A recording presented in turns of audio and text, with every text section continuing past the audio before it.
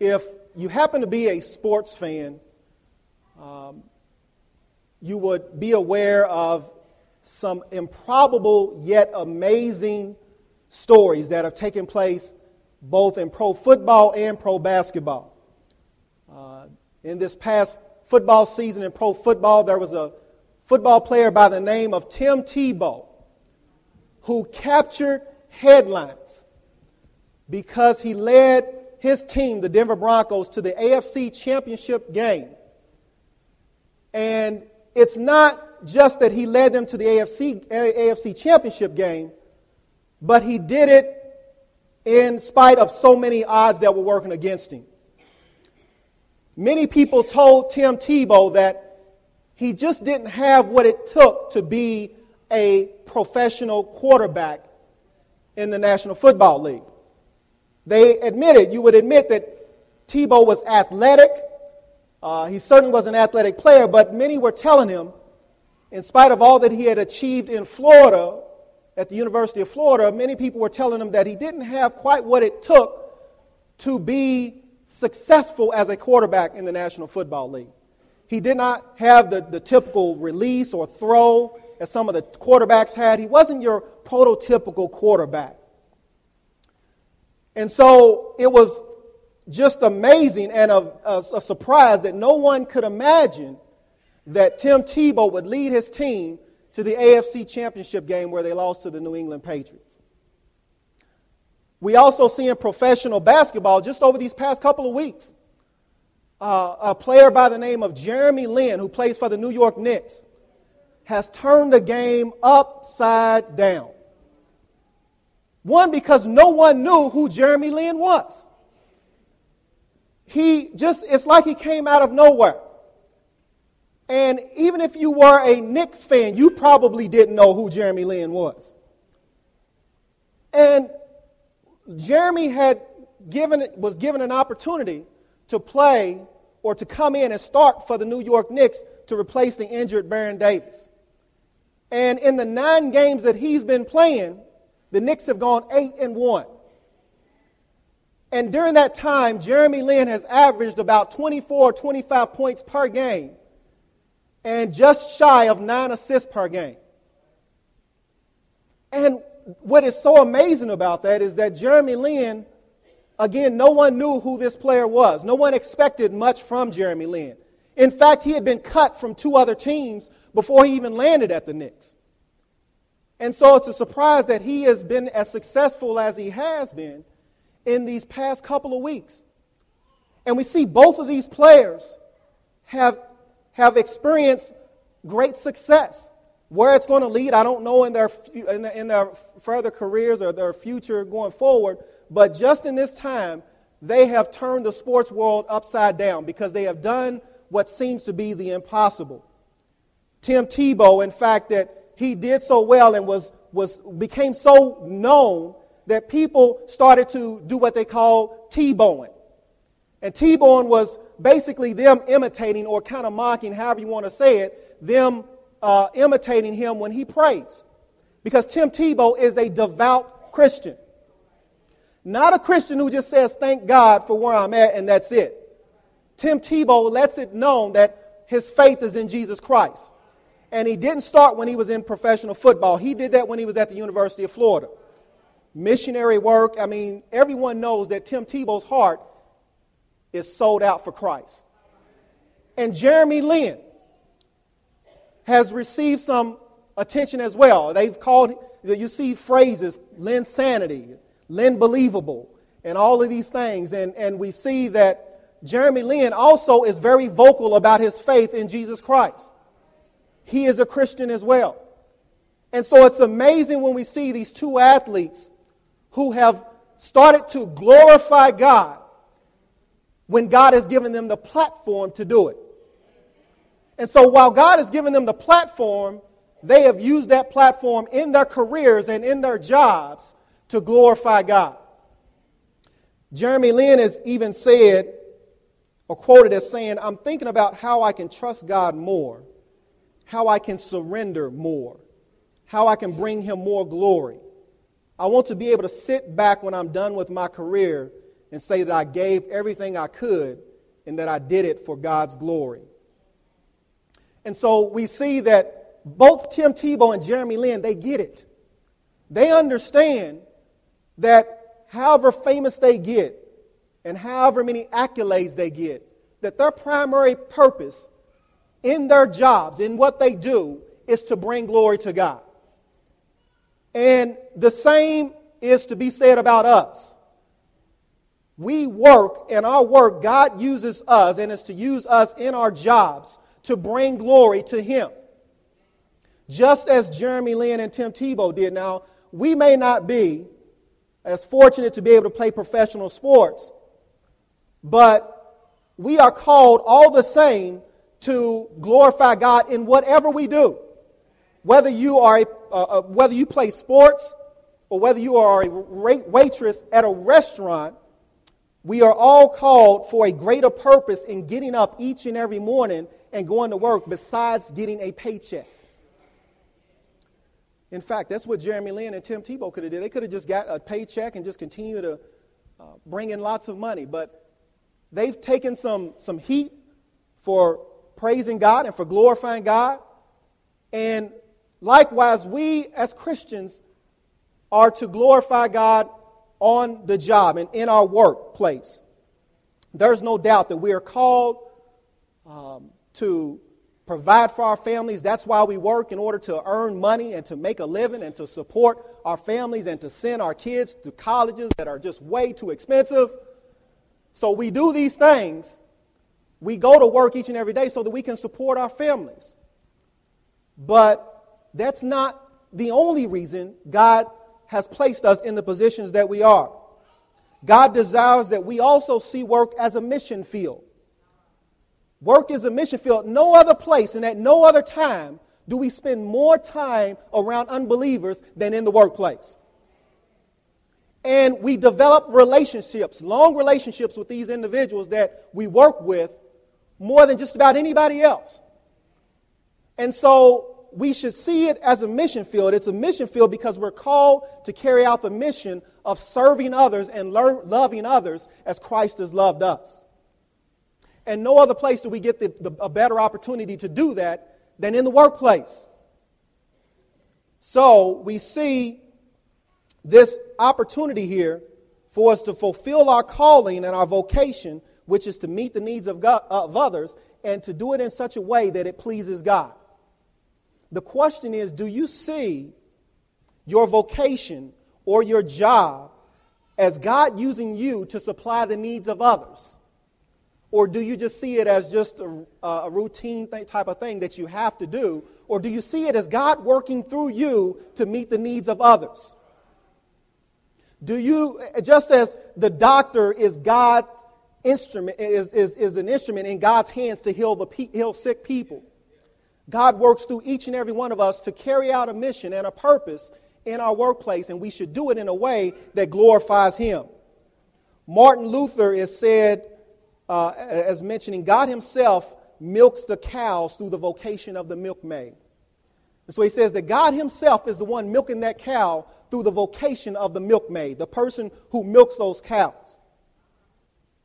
And likewise, we all have been placed in certain positions in our jobs, and it can be troubling sometimes. It can be a burden.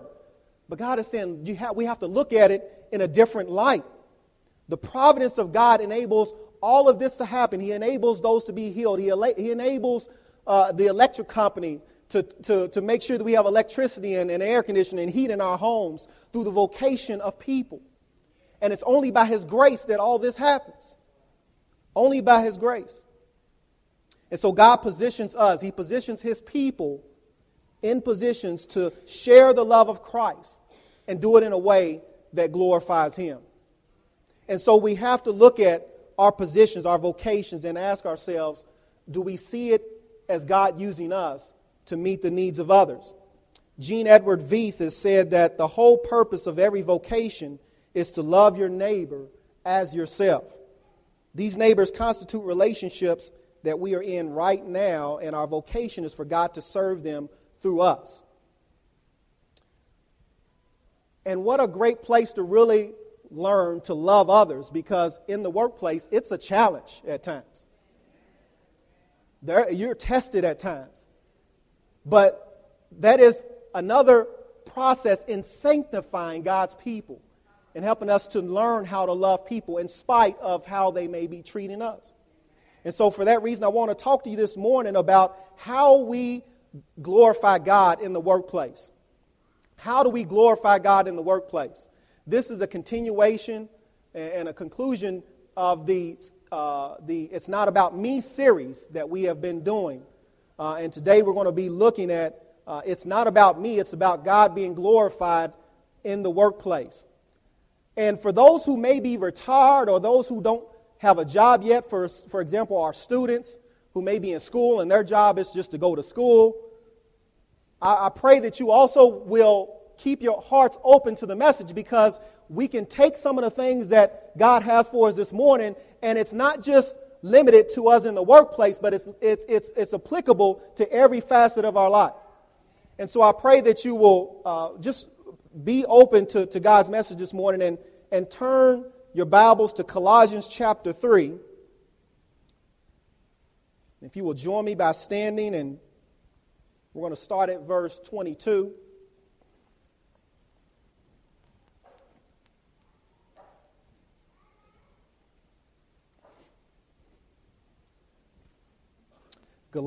Colossians chapter 3, starting at verse 22.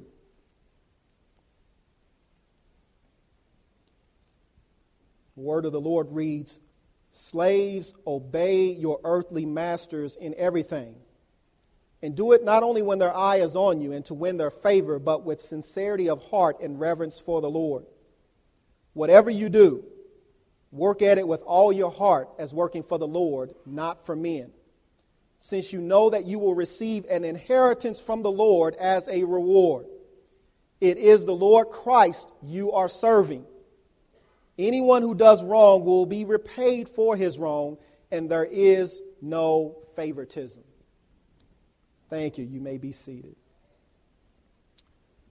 We have this passage here, and this passage and these instructions that Paul is giving to slaves here, and this passage is among an area where Paul is also giving instructions to other family members, the family unit, in how they are to glorify God in their respective roles. So we see that in the passage, Paul is talking about how children are to glorify God, how wives are to glorify God in their roles, and how husbands are to glorify God in their roles. And then Paul goes on and he speaks about how slaves are to glorify God in their particular roles as well. And that begs the question, why did Paul put slaves in the same area in which he focused on family members? Because at that time, slaves were considered to be a part of the family unit.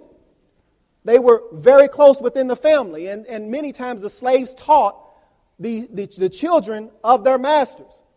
And so Paul is taking this opportunity to not leave them out, but he says also, I want you to know how you are to live as Christian slaves in your particular roles. And the thing is, when I saw this, it helps to reinforce and remind me and to remind us that the gospel is for everybody.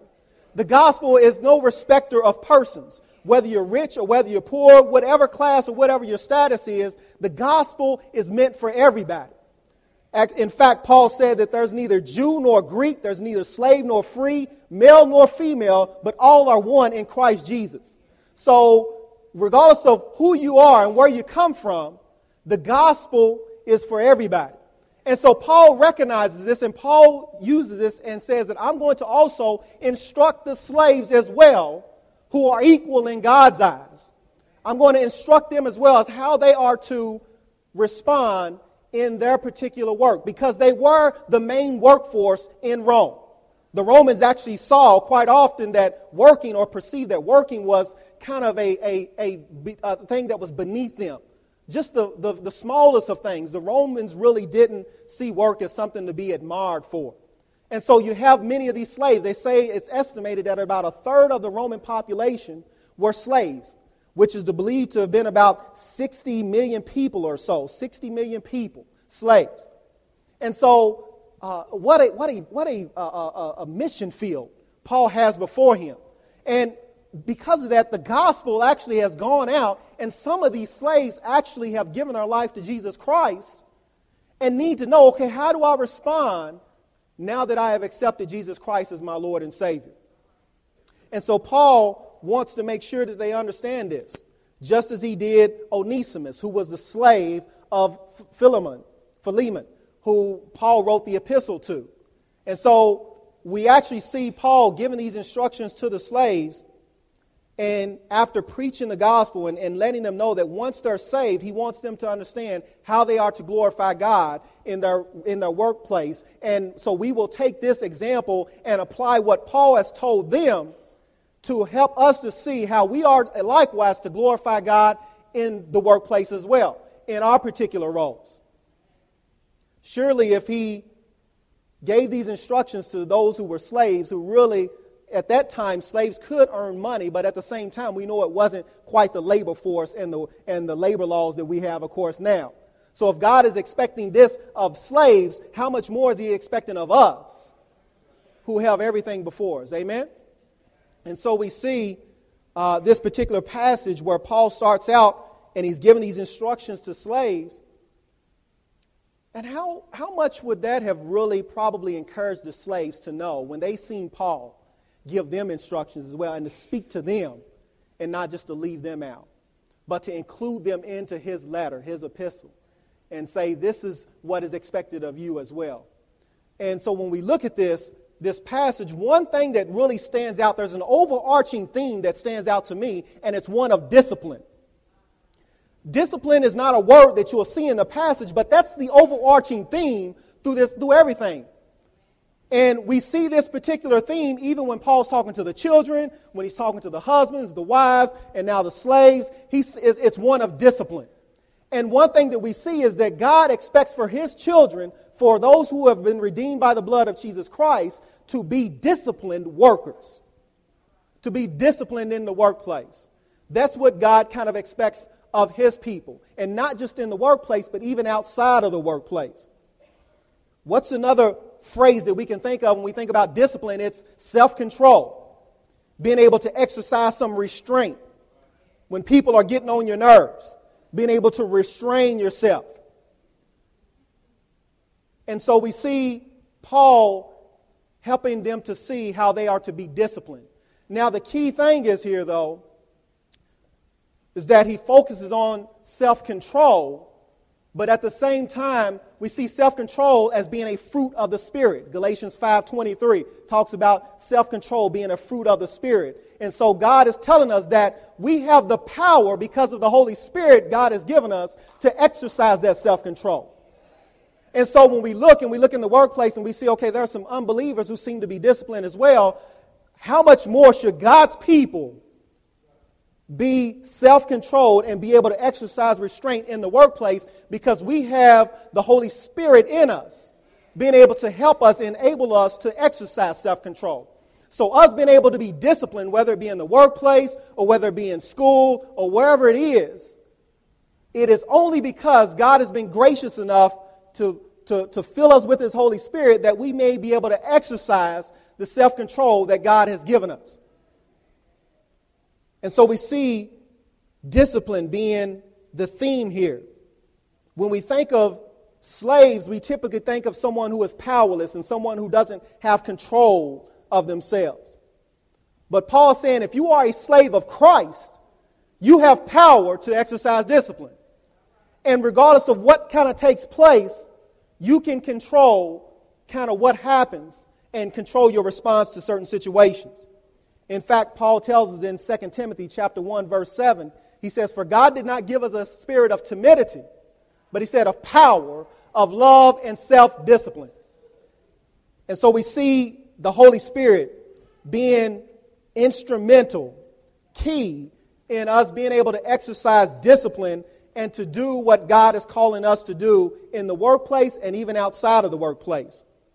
We glorify God when we use the power He has given us to exercise this discipline and to exercise self-control. So this is a primary way in which we glorify God in the workplace. When we exercise restraint, when we exercise self-control, when we are at work on time like we're supposed to be, amen? When we do the things that we're called to do, those are the things that bring glory to God. We don't always have to be speaking of the name of Jesus Christ in order to lift up the name of Jesus Christ. We can do that just by our actions. See, the Tim Tebow and Jeremy Lin, they weren't on the court always talking about Jesus Christ, but it was their actions and their character that made a difference. You can see there was something different about these players than it was about the other players that they were playing with. If you just heard them talking, you would say there's something different about this person. One, they're humble. They give out credit to their teammates. And when they lose, the first thing Jeremy Lin says, hey, if you want to give me accolades for the victories that we just had, when we lost this one game, I deserve that too.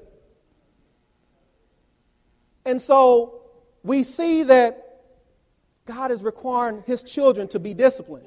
All of us have seen that child in the store that has no discipline, and that will just drive you crazy. Drive you crazy. Why? Because there's no discipline. There's no discipline. You tell them to go, they stop. You tell them to stop, they go. Can't be trusted to be left alone. Undisciplined, loose as a cannon. And you know, the amazing thing is when you see a child like that, typically, for me, you don't look at the child because they are just coming up under the training of a parent. And so my attention is on the parent and saying, why aren't you disciplining your kid? And the same is for us. If you are in the workplace, we are in the workplace, and people know that we're Christian. We carry our Bibles around. We talk about how we went to church on Sunday, but yet if we're raising some stuff in church or in workplace, they're going to look and say, okay, well, what kind of God are you serving? I'm more disciplined than this person is. I work harder than this person does. But yet they claim to be a Christian and a follower of Jesus Christ. And so we see that God has given us this discipline in the workplace so that we may be able to exercise some restraint and exercise some control. And I pray that what is said about an undisciplined child can't be said about God's children. In fact, we talk about children, there's some undisciplined adults. And so we see that God is calling us to exercise this discipline because it's a reflection of Him. We see when He led the Israelites, and the Israelites were acting kind of crazy. They were idolizing things. They were doing things that were against the will of God. And God was telling them that they're profaning my name because they were associated with Him. He had led them a long way. And the same is for us when we're in the workplace. If we carry around the banner of Christ and are undisciplined in what we do more damage to the kingdom of God than an unbeliever. It's the simple fact. If we carry around the banner of Jesus Christ, but yet we can't exercise self-control or restraint in what we say and in what we do, then we do more damage or more harm to the kingdom of God than a person who doesn't believe in God.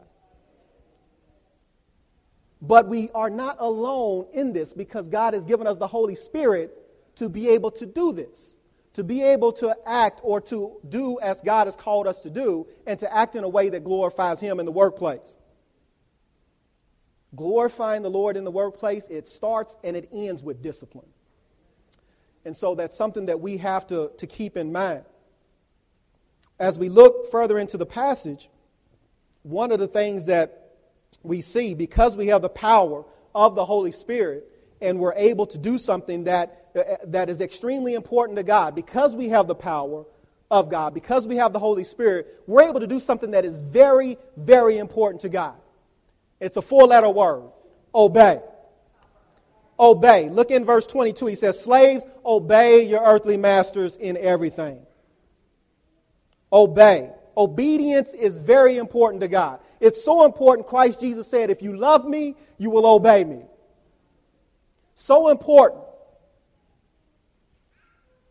And when we look at this verse makes it clear that God desires that we be obedient in the workplace, that we be able to follow instructions. That word obedient is an image of someone who's ready. They're listening. They're ready. They're ready for their instructions to be able to do what they're called to do. And so we see this being the case in which God is asking us to do. Some might say, well, obeying the Lord and obeying my superiors, that's a little different story. That's a different story. I'll obey God. But obeying somebody else who's telling me what to do, and if they don't tell me to do it in the right tone, no. But Paul doesn't draw the line there. Look in Ephesians chapter 6, a parallel passage that is very similar to Colossians. Paul is also telling the slaves there in Ephesus the same thing that he told those in Colossus. In Ephesians chapter 6, verse 5.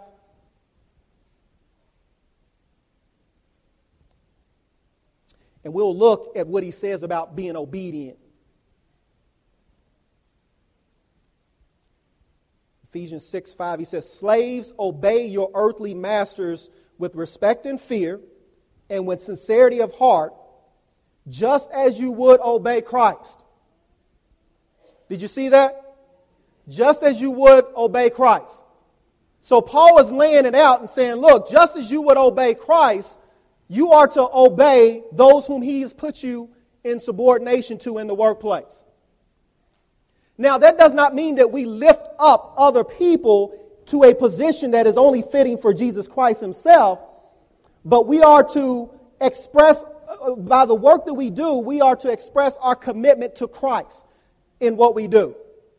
And so as we obey others, we're expressing our commitment to Jesus Christ. And so this is what Paul is laying out before us here and saying that your obedience to others or following instructions or doing as you're told is a reflection and an indication of your commitment to Jesus Christ as well. The one illustration that when we're looking at is, I saw a movie not too long ago called The Grey. And it's a movie about, basically it's got a bunch of wolves in it. And they do have some scenes in this movie where there are actually real wolves.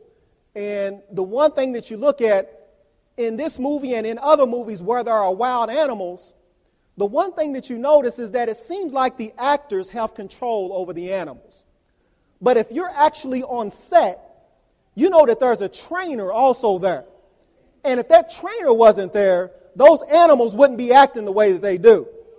And so the trainer is on the set. He's not in the scene, but he's on the set.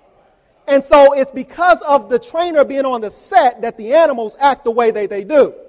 And so while we are in the workplace as well, Jesus Christ may not be in our scene, but he is on the set.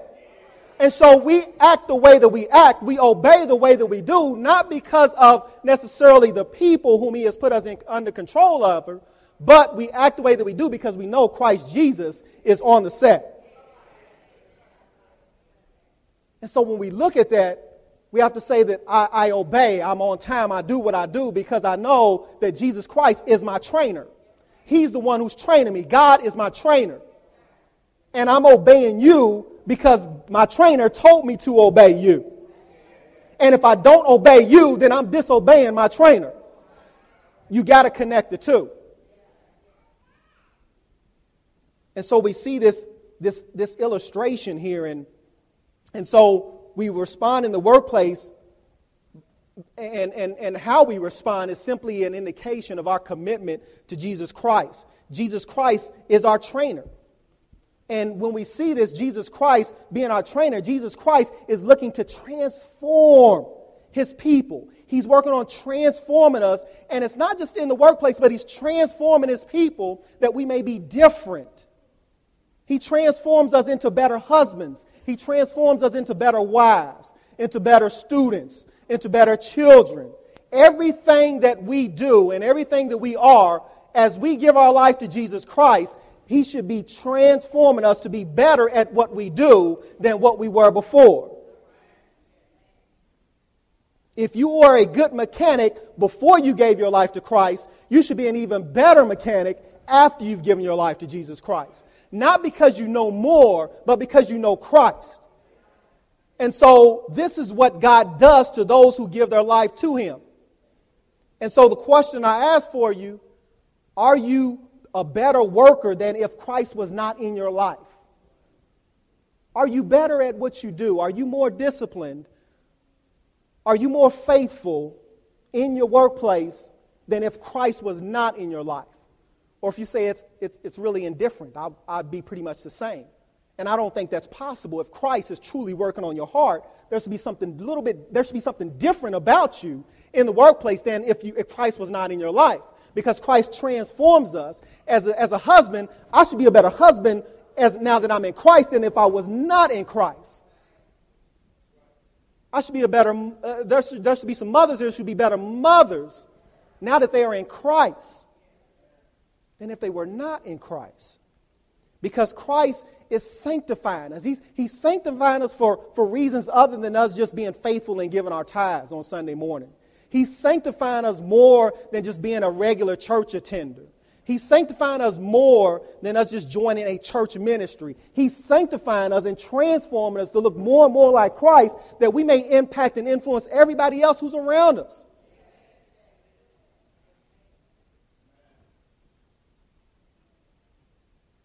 And because we know Christ, we are able to humbly submit and to serve those whom God has placed us in subordination to. It's a different mindset, I think, as we approach the workplace. But it's one that's essential. I know that it's difficult. It's difficult sometimes when you're in the workplace. It's a challenge. I know this. But the thing is, when we have the mentality that it's not about me or it's not about us, that it's about the glory of God, we can approach it a little bit differently. But if we go into the workplace and we think that it's just about me, it's about me advancing, it's about me getting ahead, it's about me being fairly treated, then we're going to fall short of glorifying God. And so we see this theme about it's not about me, it's for the sake of the Lord. In 1 Peter chapter 2, verse 13 through 16, Peter says, submit yourselves for the Lord's sake. Submit yourselves for the Lord's sake to every authority instituted among men, whether to the king as the supreme authority or to governors who are sent by him to govern those who do wrong and to punish those who do right. For it is God's will that by doing good you should silence the ignorant talk of foolish men. That's what Peter said. He said, first of all, he said, submit yourselves. And he didn't say just submit yourselves to every authority, but submit yourselves for the Lord's sake. So what I do is for the Lord's sake. I'm not going to respond back to you, although you responded back to me in a really ugly way. I'm not going to respond back for the Lord's sake. I'm going to extend grace to you for the Lord's sake. And then he goes on, he says, why we should do this. For it is commendable, it is God's will that you would silence the ignorant talk of foolish men. Silence the ignorant talk of men saying that God's people are undisciplined. To silence the ignorant talk that God does not exist. To silence the ignorant talk that God's people have no power. To silence the ignorant talk about God's people and God's kingdom.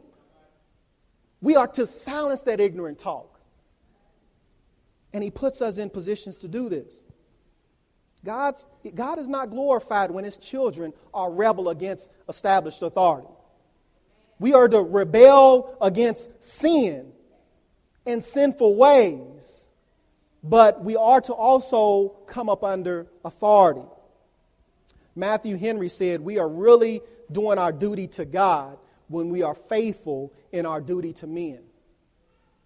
And that's truly the case. How we respond to those God has placed around us says a great deal about our relationship to God. You don't have to know that person comes to church every day or anything like that. You can just look at how an individual responds to those whom God has placed around them to kind of know what kind of relationship that person has with the Lord. That's a good indicator.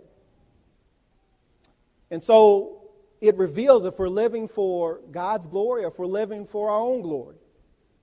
And so we see Paul, again, just highlighting this fact of obedience, to obey, and to just to follow instructions, just to basically to do as we're told.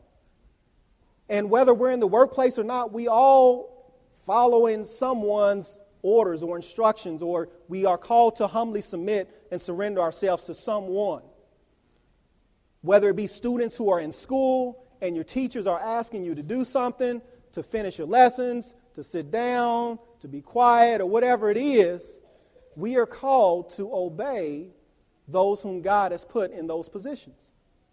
Because it's an indication, it's a reflection of our obedience and our faithfulness to God as well.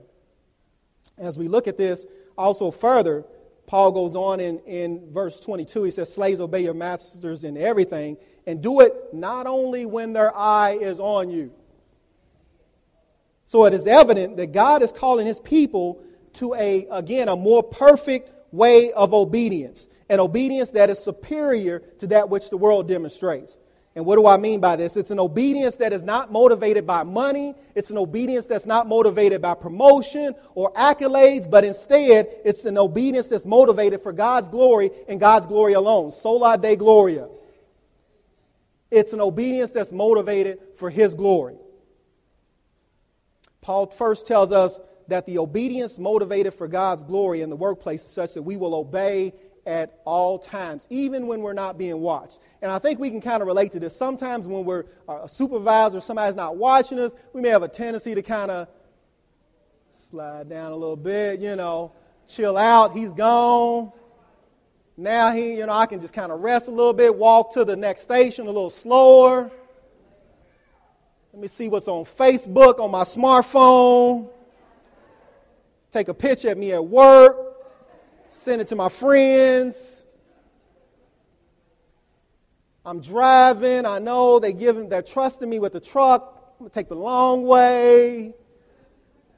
Things of that nature. And God is saying that we obey even when eyes are not on us. Even when we're not being watched. Because we know that if it doesn't matter if somebody else is watching us. We know that God is always watching us. We know that he is always watching us. I read an article that said that the average American worker wastes over 2 hours each day. Now, most of us only work like 8 hours, some of us. So if we waste 2 hours, it's like, hey, who's getting the better end of the stick here? And so God is saying we are to be faithful and to do it at all times. Do you cut corners or take shortcuts when not being watched? Do you give less effort than when management or supervision is watching? As people of God, it shouldn't matter to us whether someone is watching us or whether they're not watching us, because they're going to get the same quality of work as if they were watching us. And I ain't talking about some people like, hey, I don't care if my supervisor's here or not. I'm going to do my thing regardless. I ain't talking about that. I'm talking about high quality of work. Whether you're here or not, I'm going to give you the same quality of work. I'm going to serve the same whether you're here or not, because I know Christ is here. I know he's on the set.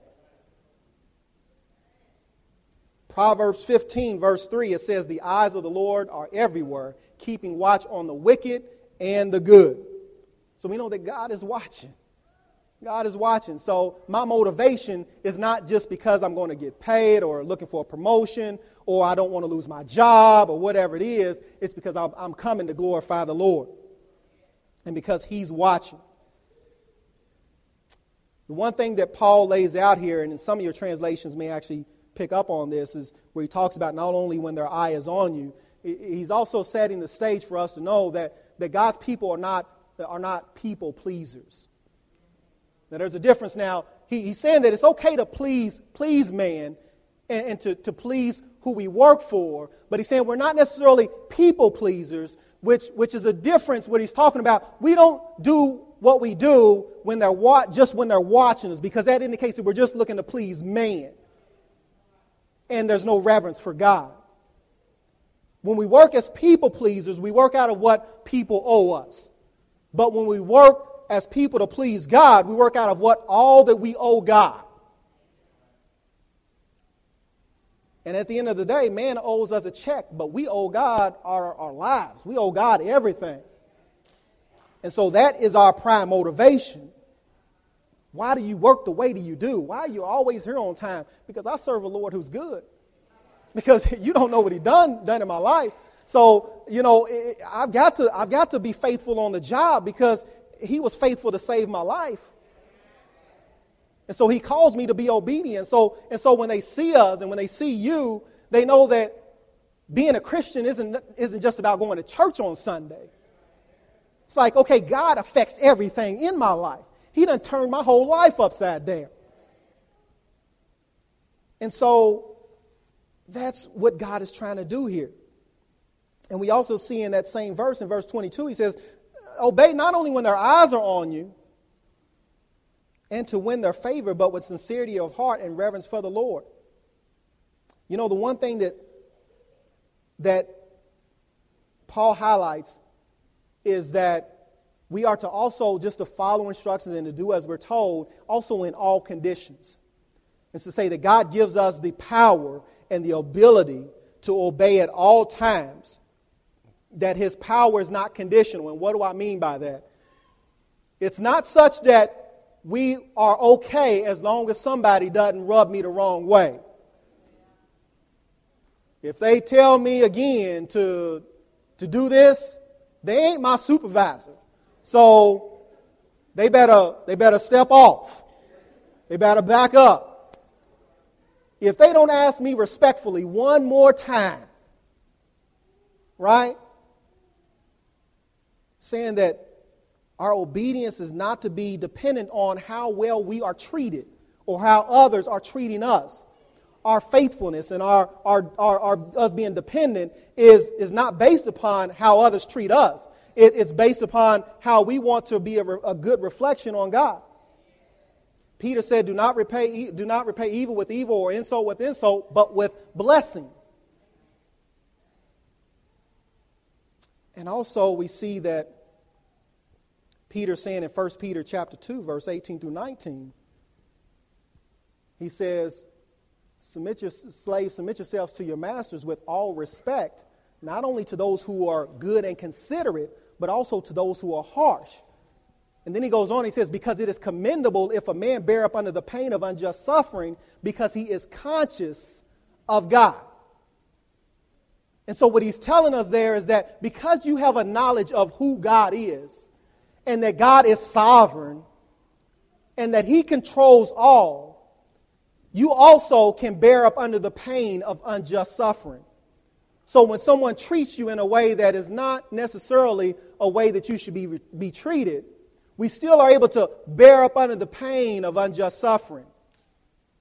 Now, that doesn't mean that we allow things in the workplace to be unjust, that we just, turn a blank eye. But I think the overarching theme that Paul is trying to help us to see is that when you're trying to make a wrong or right, still be faithful and do what you're supposed to be doing and do it with the utmost quality.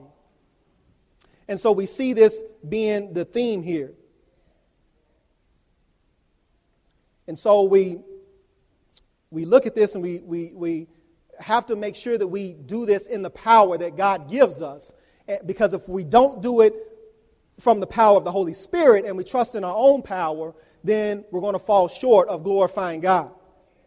And I admit it's tough. It's really tough to follow directions when someone doesn't respect you, or you're underappreciated, or you feel that you're not paid like you should be getting paid.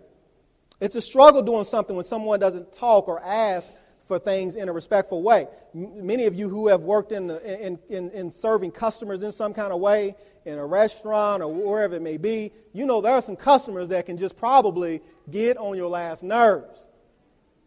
But Christ says that we are to serve them. To serve them, learning how to love in spite of the way that we're treated. Because Peter tells us again in 1 Peter 2:21. He says, to this you were called because Christ suffered for you, leaving you an example that you should follow in his steps. When they hurled insults at him, he did not retaliate. When he suffered, he made no threats. Instead, he entrusted himself to the one who judges justly.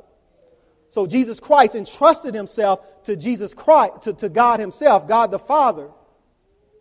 And he said, to this you were called as well. Because Christ gave you an example that we should follow in his steps. Are we not willing to suffer for Christ who gave his life for us? Are we not willing to endure some ridicule for His glory, for His name? As we look on into this passage further, Paul takes us to verse 23, and he says, whatever you do, work at it with all your heart as working for the Lord, not for men. This, I think, is really the anchor of this passage here. This anchors everything. This is an anchor for the soul right here. Because Paul's saying, whatever you do, whatever your job is, I don't care what you do. I don't care how lowly some may look at it. Whatever you do it as though you're working for the Lord and not for men. Now, if we have that type of mentality when we go to the workplace, how much better could we work and how much faithful could we be at our jobs if we approached it from the standpoint, I'm not working for man, I'm working for the Lord. Again, our motivation is to do as one working for Christ because ultimately we are serving Christ. You are serving Christ in your positions. You're doing what Christ has called you to do in your position, given that it's a legit job. Doing what you are called to do in your positions and serving others, being an instrument of God. So if you're a waitress, you serve with the mentality or you serve with a heart that you're serving Christ or you're serving for the glory of Christ. If you are a school teacher, teach those kids with the mindset that you're teaching them for the glory of God. Doing it for the glory of God. I remember it's probably been about 6 or 7 years ago. I had a really difficult time, or I was having a really challenging time on the job. I mean, I had been working at the place where I am now for quite some time, had invested a lot of time, and was doing what I really kind of like to do. It was something that I really enjoyed, something that I had become, I think, pretty good at because of experience and just time. And so I was comfortable with it. And then I go into work one day about 6 or 7 years ago, and superiors and managers called me in and talked to me and said, we got a new opportunity for you. We starting up something different, and we want you to basically to lead this effort up. And for me, that was like, quite honestly, it was a punch in the stomach because I was kind of like, whoa. First of all, I'm not really equipped to do I didn't feel like I was equipped to do what they called me to do. But at the same time, I was comfortable where I was at. And I felt like I was doing a good job at where I was at. And so when I was called to do something different, it caused some discouragement. It was discouraging at times. It was tough finding encouragement to go into work because I was like, man, this is really not what I want to be doing. This is not really what I want to be doing. And although I continued to work and do it as well as I could, I don't think I did it as best as I probably could because I had maybe the wrong mindset going into it. And so this particular verse, that 23rd verse, really helped me out a great deal. And so whenever I was struggling into going into work or doing a job or whatever it may be, I'll remember that 23rd verse. Whatever you do, work at it with all your heart as you're working toward the Lord and not for men. That helped me. Because it helped to refocus my attention that I was doing it not for man, I was doing it for the Lord. And I wasn't even on top of that paying attention to the sovereignty of God. And of course I'm looking at, okay, God is the one who placed you in this position, so God knows what He's doing. And so the management and the supervisors who are over you, they're just instruments in His hands. They're just carrying out the purpose of which He has called to happen anyway. And when I look back all that I was going through, also in my personal life at that time, it was actually what was best for me. I didn't want it. If I had been asked to pick it, I wouldn't have done it. But God knows what's best for us. And so I had to trust in the Lord and know that He knows what's best. And so when I was not wise enough to think that, okay, this is, I could see God moving and shuffling some things around, before I even knew what was going on, God, it was years later before I figured it out, and God was like, told you.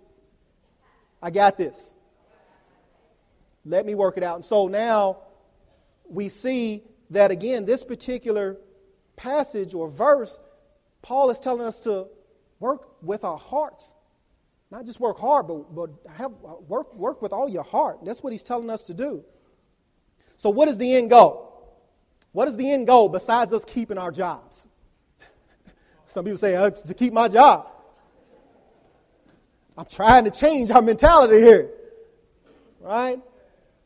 What is the end goal besides keeping our jobs? Turn to Titus chapter 2.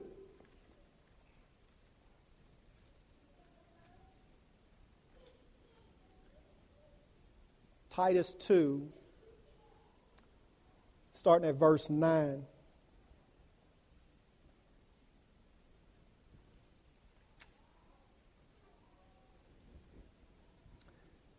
It says, in verse 9, teach slaves to be subject to their masters in everything, to try to please them, not to talk back to them, and not to steal from them, but to show that they can be fully trusted. And get this, so that in every way they will make the teaching about God our Savior attractive. So the end goal is to make Jesus Christ and His teachings attractive to those who don't know Him. And so that's what he's saying. He says to do all these things. I mean, things that, most employers would tell you to do it anyway as well, to not steal and to please those whom they work for, not to talk back, to do these things. And he says to do this to make the teaching about God, our Savior, attractive. So Christ desires that we do all that we do for His glory so that we may make Him attractive, that we may smell like the aroma of Christ in the workplace. And even when we smell like the aroma of Christ in the workplace, that doesn't mean everybody's going to be receptive to us, because Paul said that the aroma of Christ is like death to those who are perishing. But he says it's like life to those who have given their life to Christ. And so, but he's calling us to be the aroma of Christ. Be the aroma of Christ in the workplace, to make Christ attractive. Are we making Christ attractive in our workplaces? Or do people look at us and be like, I don't know if I want any part of that Christ.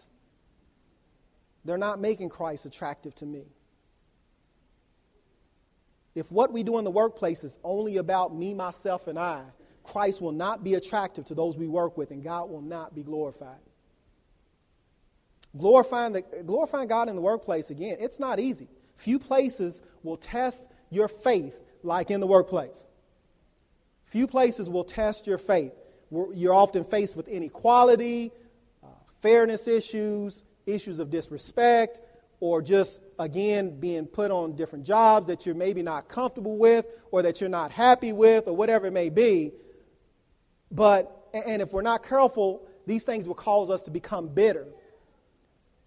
But it's important for us to take into consideration a couple of things if we want to overcome those issues in the workplace and not to become bitter. There's a couple things that we need to do, and one of them is to have a focus like Jesus Christ.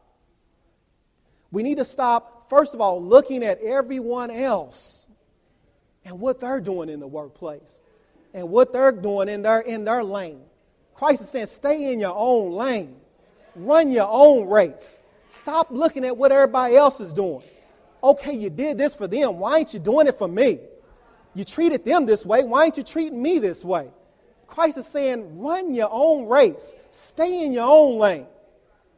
Do what God has called you to do. And too often this invades the attitude in church as well. Y'all treated them this way. Why ain't y'all treat me this way?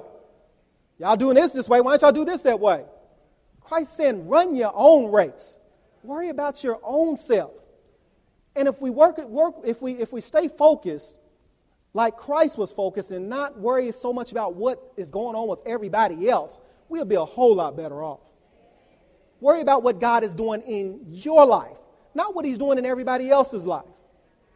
Turn with me real quickly to John chapter 21.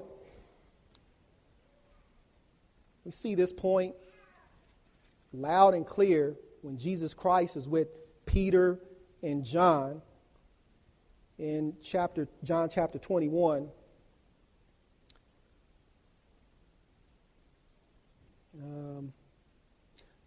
situation here where Jesus Christ is before Peter, and he's asking Peter to feed my sheep, right? If you love me. He's asking Peter 3 times, do you love me? And Peter says, yes, you know I love you, Lord. And he's saying, feed my sheep. And so for the sake of time, we'll pick up at that 17th verse. The third time he said to him, Simon, son of John, do you love me? Peter was hurt because Jesus asked him the third time, do you love me? He said, Lord, you know all things. You know that I love you. Jesus said, feed my sheep. I tell you the truth. When you're younger, you dressed yourself and went where you wanted. But when you are old, you will stretch out your hands and someone else will dress you and lead you where you do not want to go. If you move down to verse 20, well, actually stay in verse 19. It says, Jesus said to this to indicate the kind of death by which Peter would glorify God. And what does Jesus say? Then he said to him, follow me. Peter, you follow me. Peter turned and saw that the disciple whom Jesus loved was following them. Move down to verse 21. He says, when Peter saw him, he asked, Lord, what about him? What about John? And how did Jesus Christ respond? Jesus answered, if I want him to remain alive until I return, what is that to you? You must follow me. Jesus Christ said, stop worrying about John. I got John. You worry about yourself. You got enough on your plate, Peter. You worry about yourself. And that's what Christ is telling us as well. Worry about your own self. I'm giving you enough, your own self. So stop worrying about what everybody else is doing and what is going on in their life. Worry about your own self. Carry your own cross. Bear your own cross. And stop worrying about everybody else's cross. So that's what he had to tell Peter. Peter, stop worrying about John. I got John. I got something else for John. So we need to focus on our own self. Secondly, we need to have the attitude of Jesus Christ. We need to imitate the attitude of Jesus Christ. If there is a worker that we need to imitate, it is Jesus Christ. Jesus Christ was the ultimate worker. Jesus Christ had the job that no one wanted and that no one could quite frankly do. And that is to gain salvation, to pay for salvation, to take upon the sins of the world. He had this job and he had to do it faithfully. He had to do it perfectly without error. And so if there's anyone we should imitate, it is Jesus Christ. No one can say Jesus Christ didn't have a job. Jesus Christ had a job. He's just the only one who could do it. But he had a job. And if we look here lastly in Philippians chapter 2, the scripture verse that we read this morning, we'll see the job Christ did.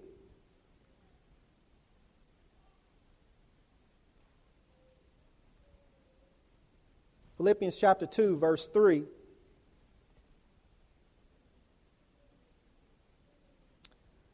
It says, do nothing out of selfish ambition or vain conceit, but in humility consider others better than yourselves.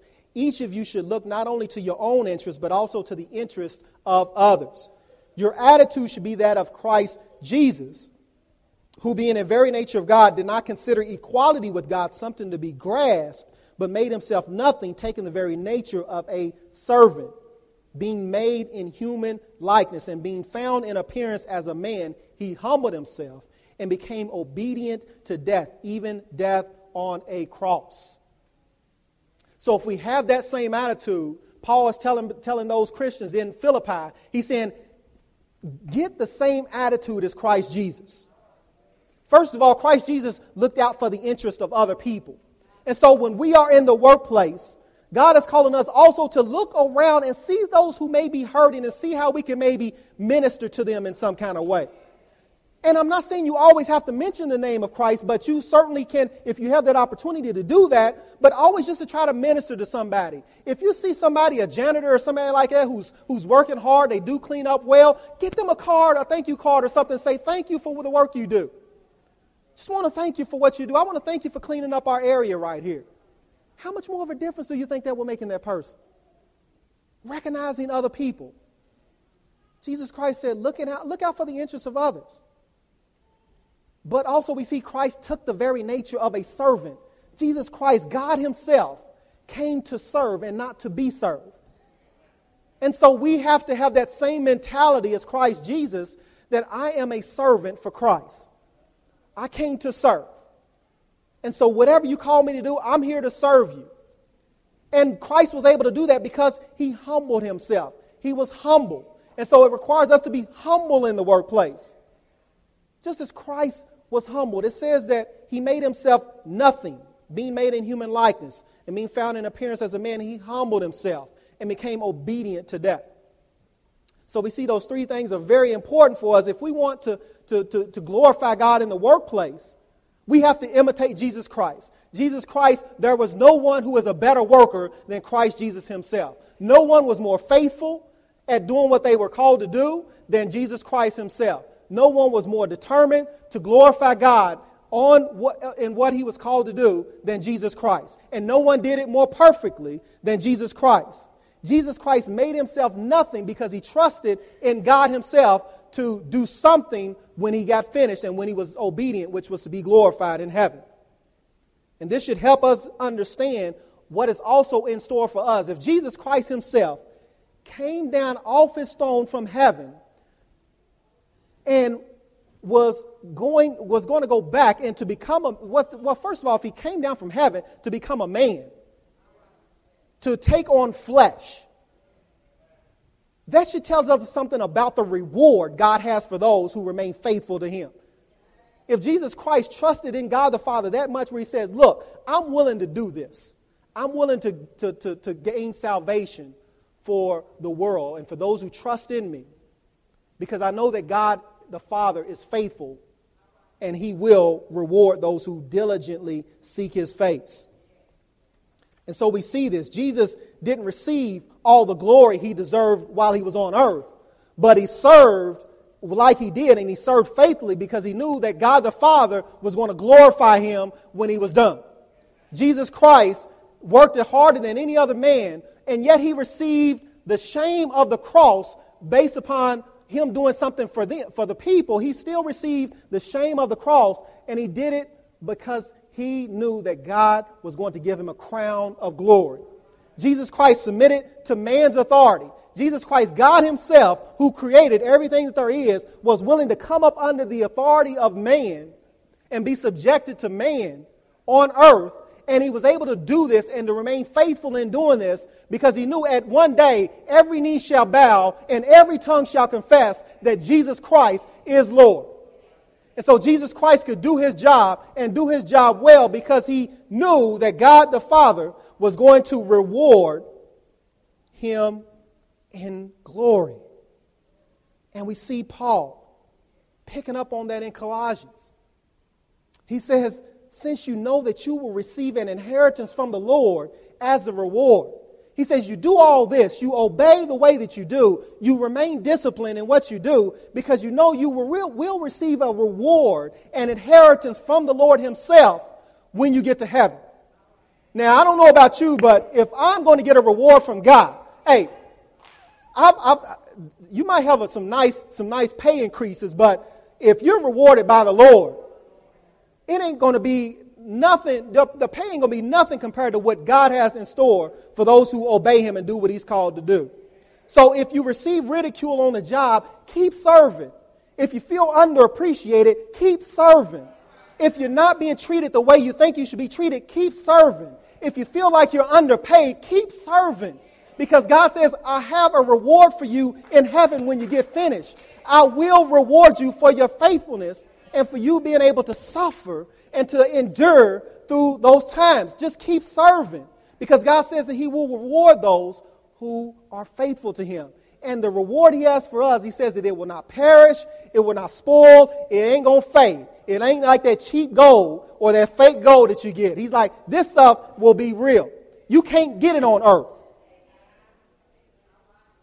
So serve in the positions and in the capacity God has called you to serve. Because you know, regardless of whatever man can give me, it ain't even going to compare to what God has in store for me. It ain't going to compare. It ain't going to compare. So you may not be getting your due, but God sees your work. God sees your work, and he will reward you. He will reward you. We don't work for the reward that God has for us, but we work from the reward that has already been purchased by the blood of Jesus Christ.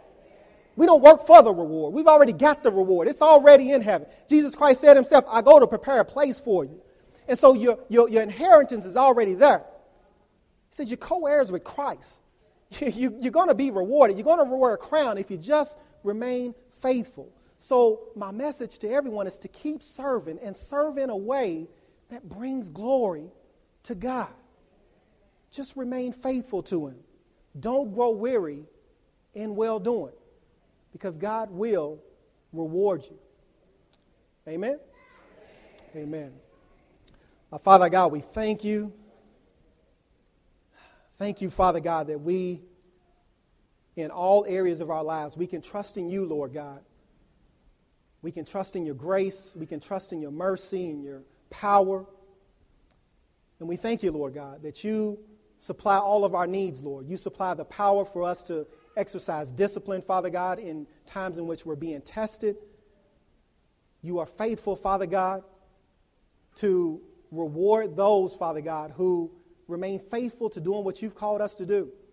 And so, Lord God, for all those who have jobs, Lord, I pray that you will help us, Lord God, to be disciplined on the job, Lord, that we may work in such a way, Lord God, that we know that we're not working for men, but that we're working for you, that we know that we are serving you, Lord.